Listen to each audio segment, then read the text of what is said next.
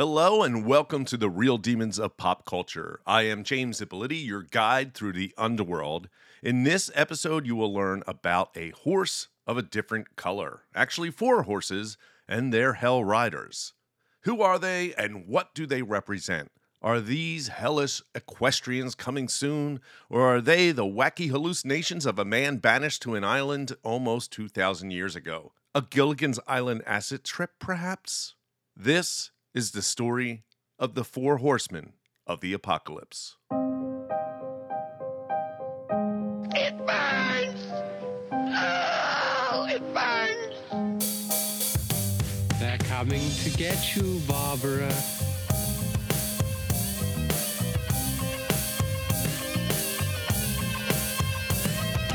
I'll swallow your soul!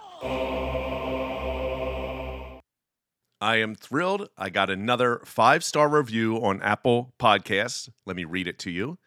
Excelente by Chlorine Eater. Love listening to your show. When I found you first on TikTok, I was very happy to go to the podcast and went back to episode 1 and listened to them all. Demon Collector cards sounds great. Sign me up to purchase some. Thank you very much, Chlorine Eater. And I feel like I probably should say the obvious. Do not eat chlorine. All right? That's my PSA to everyone listening. If you would like your review read on the show, simply hop on over to Apple Podcast, write a 5-star review. It really does help grow the show. All right, it is time for the magic number. I'm going to think of a number between 1 and 50. I'm going to count down 3, 2, 1. There'll be some silence while I'm thinking of the number. You write the number you think I'm thinking of. Write it down, and at the end of the episode, I will reveal that. So here we go. 3, 2, 1. Okay, I hope you wrote that down. And I would like to thank Kevin for giving me the idea for this episode. He follows me on Instagram. If you have an idea for an episode, let me know in one of my social media outlets, and let's get going. Coming up on today's episode, from the files of Dr. J's adventures, Dr. J and the Accidental Apocalypse. And if you want to see what Dr. J is up to currently, follow me on TikTok at James Ippoliti. I think I hear a horse coming. I watched as the Lamb opened the first of the 7 seals. Then I heard one of the 4 living creatures say in a voice of thunder, "Come." I looked, and there before me was a white horse. Its rider held a bow, and he was given a crown, and he rode out as a conqueror bent on conquest. I was teaching a course, Witch Cakes and Your Pets, at Princeton University, when my assistant burst into the lecture. Dr. J, come quick! A crazy man on a red horse is killing people in the street. It's complete chaos. All the students stood up and exited through the main doors. We arrived out onto the lawn and headed towards the streets of Princeton. On the street was chaos. People were fighting amongst themselves. A man on a red horse was swinging a sword, chopping off heads and killing people. Everyone was yelling about who killed who. He killed my brother. I knew I needed to get control of the situation. The first horseman has arrived. He's a conqueror, and he has a bow, a crown, and rides a white horse. This one is probably the most confusing of the 4 horses. The other ones are pretty standard and obvious, but the white horse has been interpreted in many different things throughout the ages. Originally, a lot of people believed that the white horse with the white rider represented Jesus. Now, when they talk about conquest or conquering, in some of the interpretations, it is thought that the gospel of Jesus is going to be spreading across the nation, and that's the conquering we're talking about. We're talking about a religious conquering, not so much as in one interpretation, that is. Remember, we got a lot of... Let's stop for a second. Revelation is the last book in the New Testament. It was written by this guy, John of Patmos. And Patmos is an island off around Greece.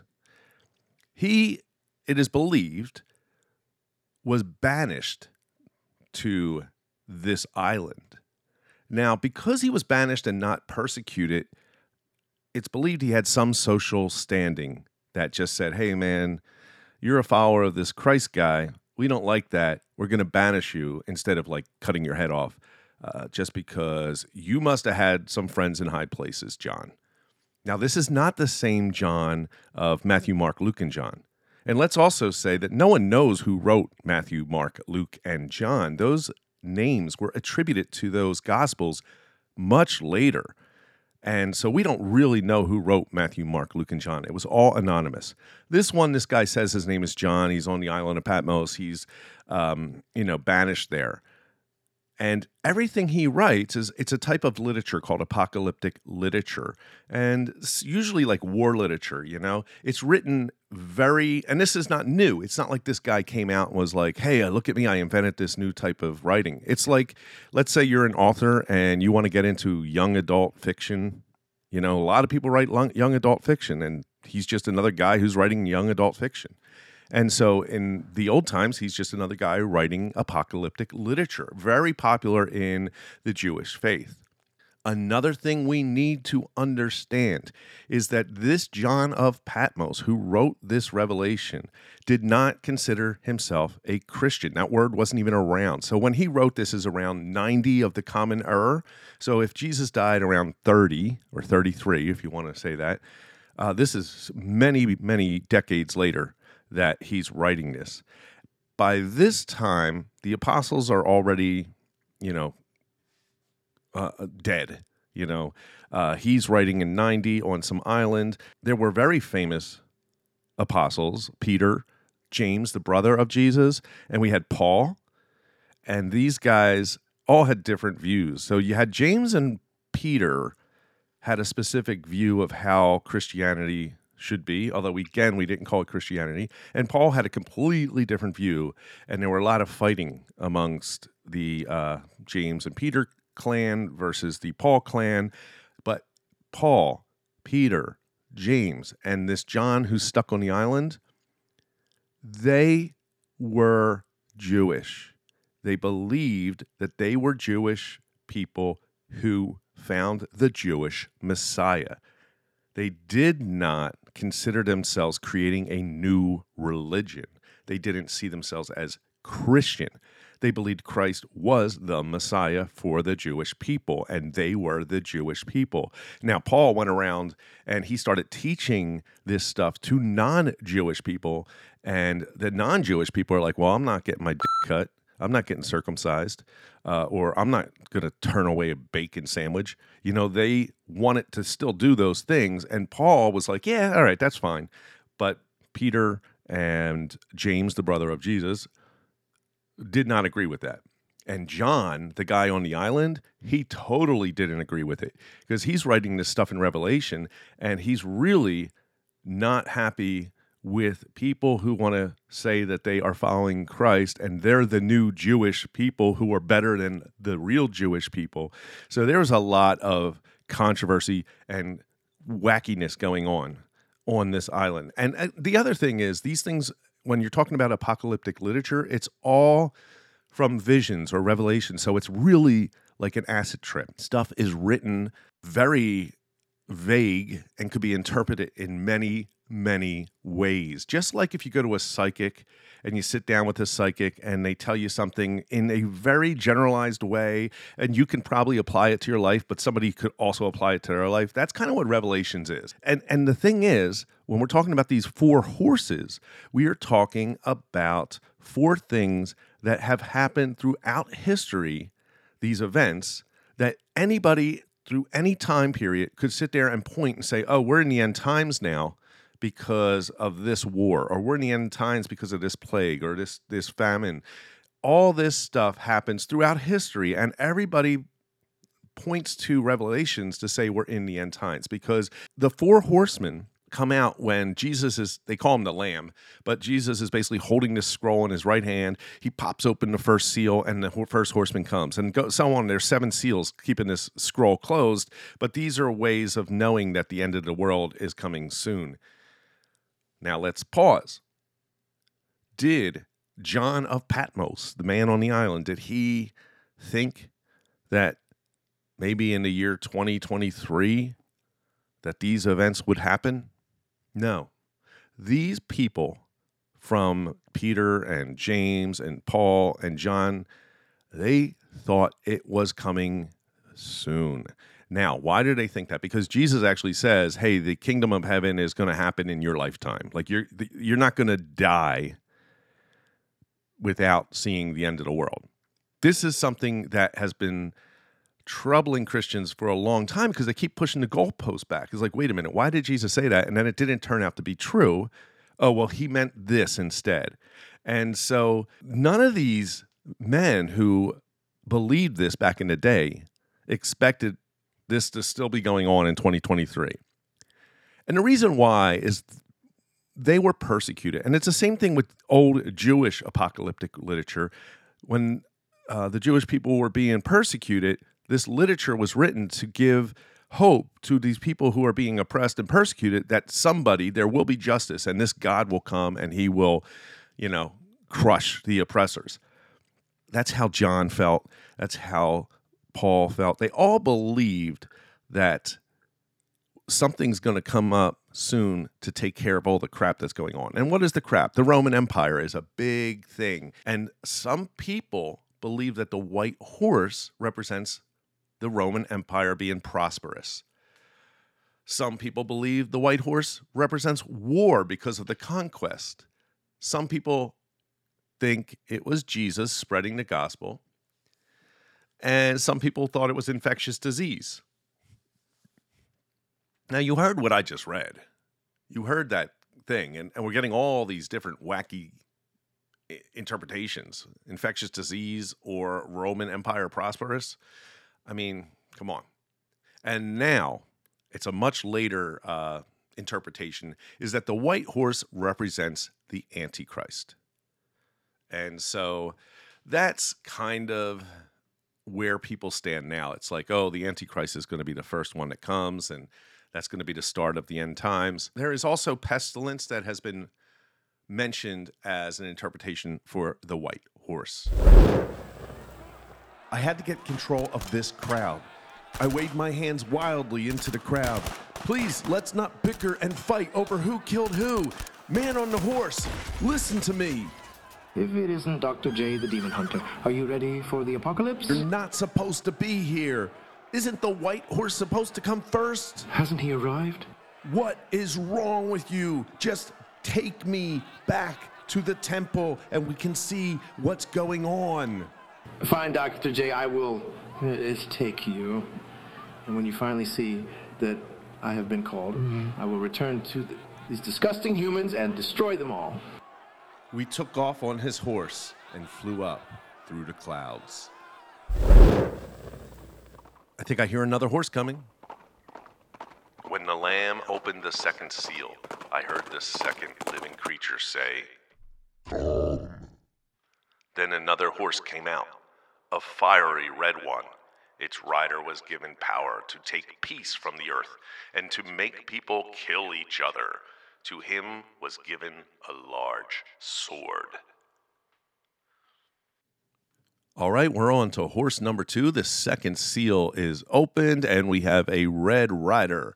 And this red horse represents war. And this rider has a large sword held up high. This is a very obvious translation. Red usually is blood, bloodshed. We have the sword representing battle. This is to represent global war. As I said earlier, you can take any point in time and start pointing out these events to say, hey, it looks like we are in the end times. With the first seal broken, some people interpret the white horse as infectious disease. So we can say, okay, we had a global pandemic. We had COVID. global pandemic. There's the first seal. Second seal broken. Well, we have Russia jumping into Ukraine. We could definitely see a global war that could happen from that, right? So if I'm a hardcore Christian and I believe in this stuff, I could be right now thinking, oh, wait, what is going on? But you could do that at any time. I mean, we've had a lot of infectious disease. Like in the 80s, it was AIDS. And then you could have said, there was wars going on at any time throughout history. This stuff is made for anybody to interpret. It's important to understand that the people writing this were not thinking that it would be 2,000 years. I mean, they're probably pissed off like, oh, man, 2,000 years. I guess I wasn't really accurate. Yeah, it's just written this way. So don't freak out. The end's not near. The Red Horsemen took me up through the clouds, and we arrived at a beautiful, splendid temple. We let the horse rest and walked into the temple. We traveled to where the scrolls were kept, and on the floor was the scroll with the 7 seals. It must have blown out of its shelving, hit the floor, and the second seal cracked open. I questioned why they were kept so poorly. I found it rather silly that a scroll that would bring about the end of the world to be so poorly kept in a crappy shelving unit that looks like it's from IKEA. I mean, if this thing's going to bring upon the end of the world, put it in a safe or something. The Red Horseman agreed. He put his horse to sleep and then went back to the temple bar. I had a drink with him and then left, feeling good about saving the world. Here comes another horsey. When the lamb opened the third seal, I heard the third living creature say, "Come." I looked, and there before me was a black horse. Its rider was holding a pair of scales in his hand. Then I heard what sounded like a voice among the 4 living creatures saying, 2 pounds of wheat for a day's wages, and 6 pounds of barley for a day's wages, and do not damage the oil and the wine. All right, the black horse shows up with some creepy-ass stuff he's saying, or at least somebody saying it. This is economic collapse. Now, we could easily add this to my list I already said, right? What did I say? I said we had the pandemic. We had Russia starting a war with Ukraine, could go global. Then we have economic collapse. Let's just talk about the price of eggs, because that's what this is talking about here. When this weird quote is 2 pounds of wheat for a day's wages, what this is saying is that the money is the economic collapse is going to cause problems for people to try to buy food, to try to live. It's saying that you'll work all day just to barely survive and get food for your family. That's what's going on here. And, that's the prices of everything are going to go up. Now, some people think like the rider coming in with the scales is something to do with scales of justice, but it's most likely the scales that were used back during that time to weigh bread. Like if you went to the market to buy stuff, the scales are there to weigh it. And that's why we see this 2 pounds of wheat or 6 pounds of barley. It's wheat and barley, that was like the creme de la creme of the first century. And so John's writing this saying like, and the thing is, this is stuff that would have been going on. It's not like he lived in a time where none of this stuff's happening. He's looking around him saying, wow, this shit's going down and it looks like it's going to be coming soon. And I can't even feed my family. And there's so many wars going on and disease. This must be the end times. And, you're sitting around on this island banished and you're pissed. And you want the people who put you on this island punished. So you're writing this trippy-ass book trying to get and you also want to make it vague like this so the Romans don't come. You can't just write, the Romans are bad guys and we should fight them. Because then they're going to come to your island and they're going to beat you up, if not kill you. So you write this stuff in this trippy way to kind of conceal what you're really saying, and other people are reading it and they're like, "Oh, I think I know what John on Patmos means. Yeah, he's got the 411 on those Romans." That's kind of what's going on. And so that's our third horseman, economic collapse. And I hear another horse coming this way. When the Lamb opened the fourth seal, I heard the voice of the fourth living creature say, Come. I looked, and there before me was a pale horse. Its rider was named Death, and Hades was following close behind him. They were given power over a fourth of the earth to kill by sword, famine, and plague, and by the wild beasts of the earth. All right, so our fourth seal has been open. And by the way, every creature after the seal is open says, come. I don't know if you can hear that with the voice I'm doing, but that's what they're saying, come. And the pale horse, don't confuse that with the white horse. Pale, it's basically a greenish color. The idea is that the horse is the color of a corpse or death. And this is the only person named. There's four horsemen. The only one with a name is Death. The other ones didn't get a name. He's Death, and he's followed by Hades. Now, it doesn't mean Hades, the Greek god. It means the place Hades.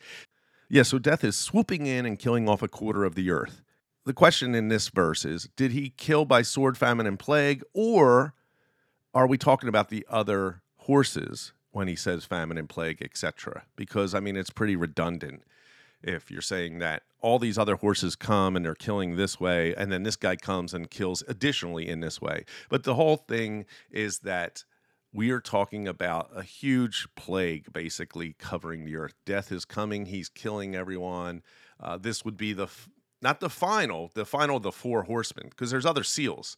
But basically, by the time the pale horse shows up with Death riding, a large portion of the global population will die.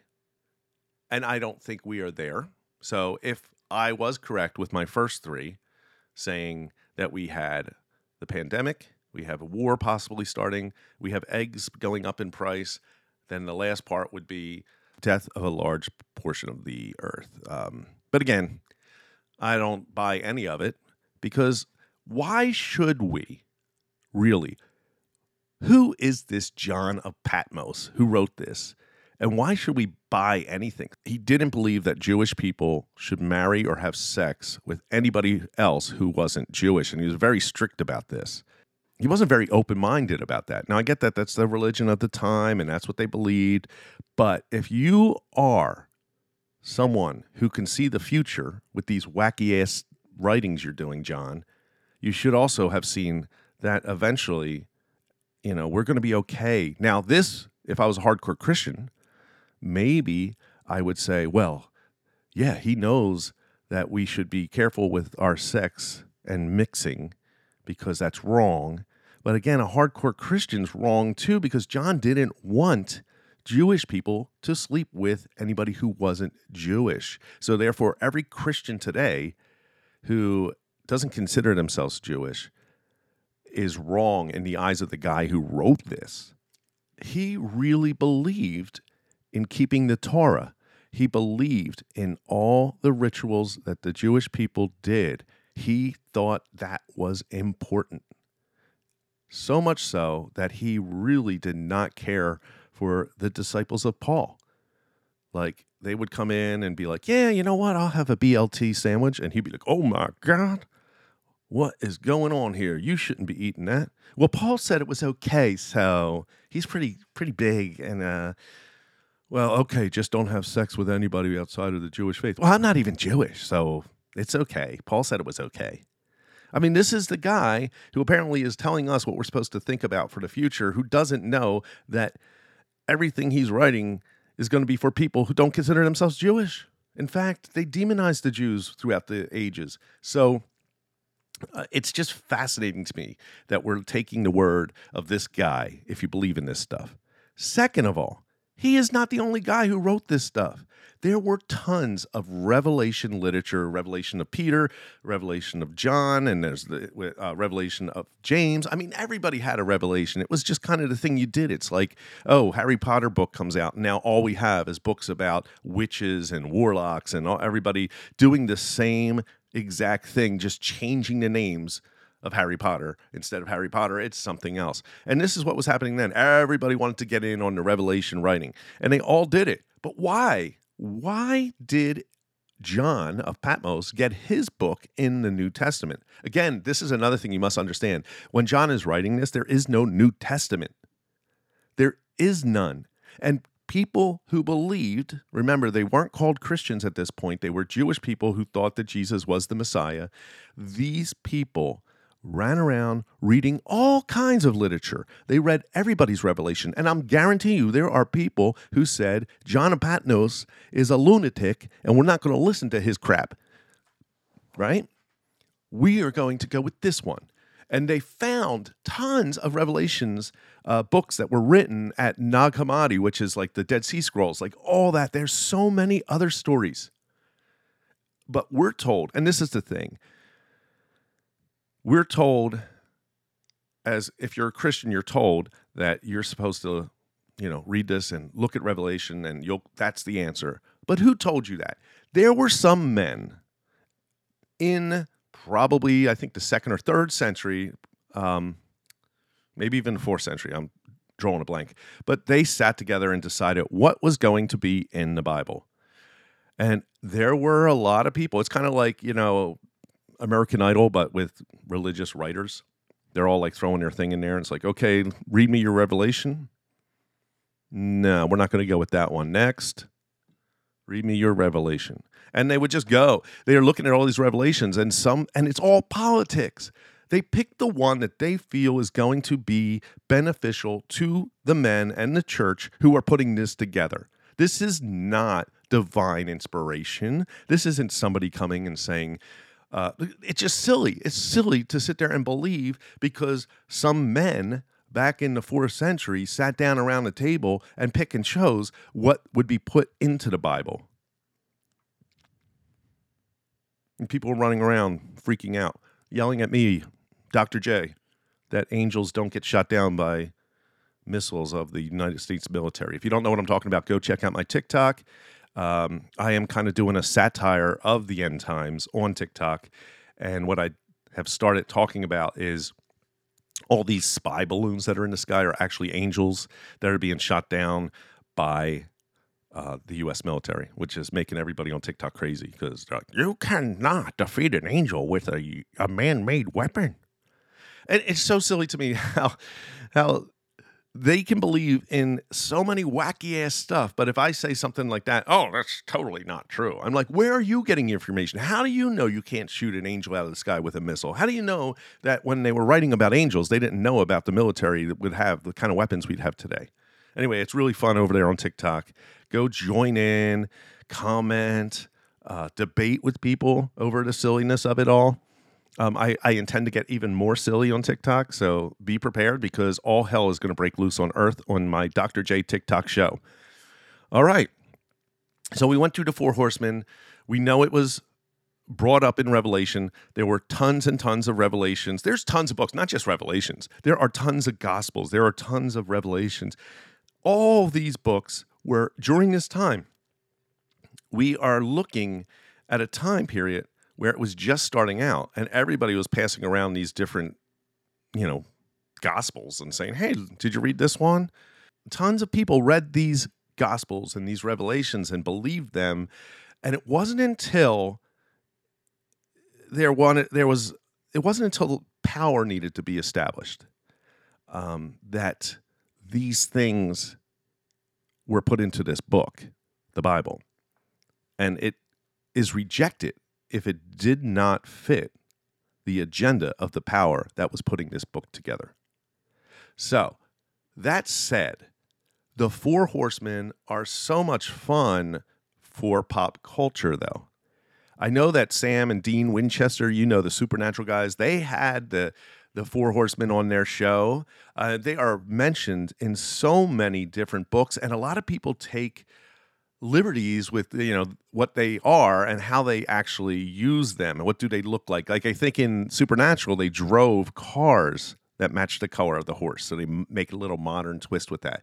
I mean, they're in everything, games, cartoons. They're just so popular, and I love that. The thing is, I don't buy into any of this stuff, but I love the mythology of it. And if you can look at it that way, it's a lot of fun to play around with these characters and use them in stories. If you're writing a song, there's songs, so many songs with the Four Horsemen. Metallica has one. So if you're a creative person and you want to create a song or artwork or a story, you got so much inspiration in these myths. Today's magic number is 13. Thanks again for listening. Please follow me on TikTok at James Ippoliti, and I will be back in 2 weeks with a new episode. Be sure to follow me on TikTok at James Ippoliti. I'll be back in 2 weeks with a brand new episode. The Real Demons of Pop Culture is a Guerrilladelphia production.